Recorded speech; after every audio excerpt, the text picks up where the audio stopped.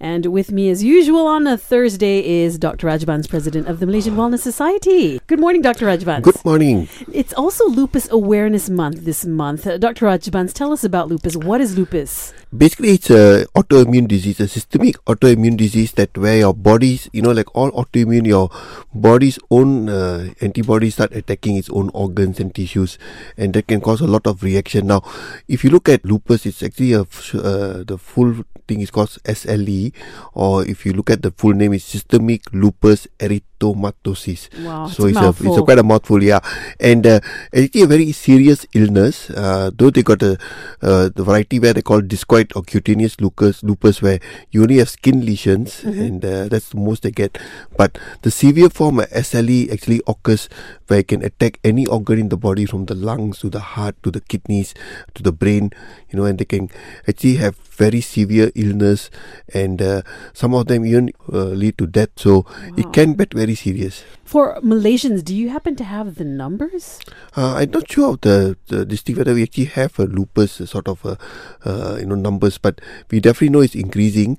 Occurs more in women, 9:1 actually. Wow. So women are more common. Can occur in any age group from you get a different type in children, but a lot of times it's adolescents, young people, women, especially young women. So, and it's not as uncommon as we think, because we keep on getting cases very often. Is easily diagnosed by initially it might be a bit difficult, because they can come with so many different sort of symptoms, because they can just come with a rash. If you get a classical butterfly rash on the face, that's very typical. You look at a patient walk in, we know it's SLE, but they can come in with confusion, they come with lung problems, they can come with irregular heartbeats. A lot of them actually come in with kidney issues where they got blood in the urine, or proteinuria, they call it, protein in the urine, and you have to start thinking of this sort of diagnosis. Joint pains, fever for no reason, losing weight. So it's a multiple sort of symptoms they come in, and you, at the back of your mind, you must think of SLE. Right, okay. When we come back, we'll find out how lupus is treated, and what will your quality of life be like if you are diagnosed with lupus. That's up next here on Lite. It's the Lite Breakfast with Shaz, brought to you by Maybank. Stand to win 50,000 ringgit grand prize when you sign up for Maybank Payroll Solutions and perform bulk payments. It is Lupus Awareness Month, and with me is Dr. Rajbans. Dr. Rajbans, you mentioned earlier that the segment that is most, familiar with lupus is mostly women. Yep. And it's diagnosed pretty early on, from adolescence to the 20s. Yes. How is lupus treated? Yeah, I think once the main thing is to get the diagnosis, and once you're sure it's lupus, then it's been a multi-system disease. I think you actually must see the right specialist for this SLE. People actually treat these autoimmune diseases are called rheumatologists. Okay. So, but sometimes, because if the kidney is involved, then the nephrologist will get involved. With the lung, then the respiratory physician. Is the brain, the neurologist. So, but normally the team, the main person is a rheumatologist who will be the one managing the disease. So, very important that you get the right doctor. So, diagnosis is the first thing. Get the correct diagnosis, get the correct specialist to look after you, and then they have a whole array of treatments, from just simple analgesics if just joint pain, or creams if just skin rash. But the systemic disease, they look at corticosteroids, they look at immunosuppressants, they got biologics, new drugs. So again, what the medication, what treatment, the doctor is the one who will be the one guiding you. So main thing about SLE is that you must have regular follow-ups with your doctor. Right. And of course, there's no cure for lupus. That's what I read, isn't it? Yeah, I think lifestyles, do people talk? I suppose it's a lot of inflammation. So eating healthy food, exercise, cutting down toxins, all that. Do some sort of support, it does support.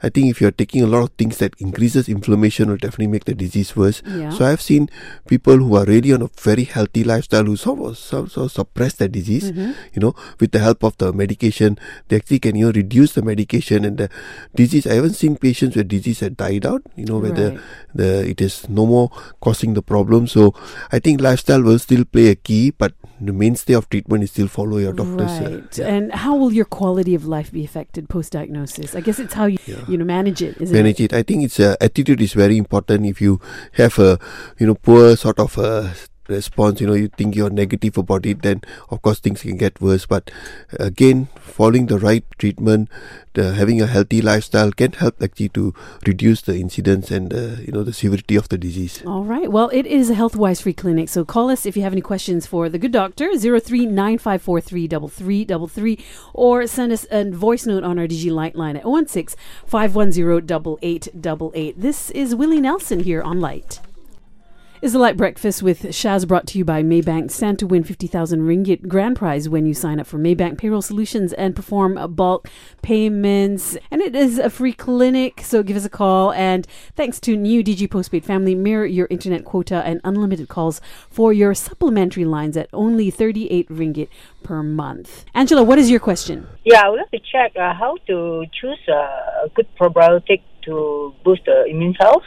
And if there's any recommendation for this probiotic. So, Dr. Rajbans, how do you choose a good probiotic? Yeah, I think probiotics I find are important for us because a lot of us, do eat a lot outside and a lot of toxins go into our gut. And they say we do damage our good bacteria. Mm-hmm. Sometimes you take antibiotics that make it worse. So, what you need is a good probiotic. Now, what I normally suggest is that the probiotics, the bacteria in our gut, actually the ones that, children used to play around, touch everywhere.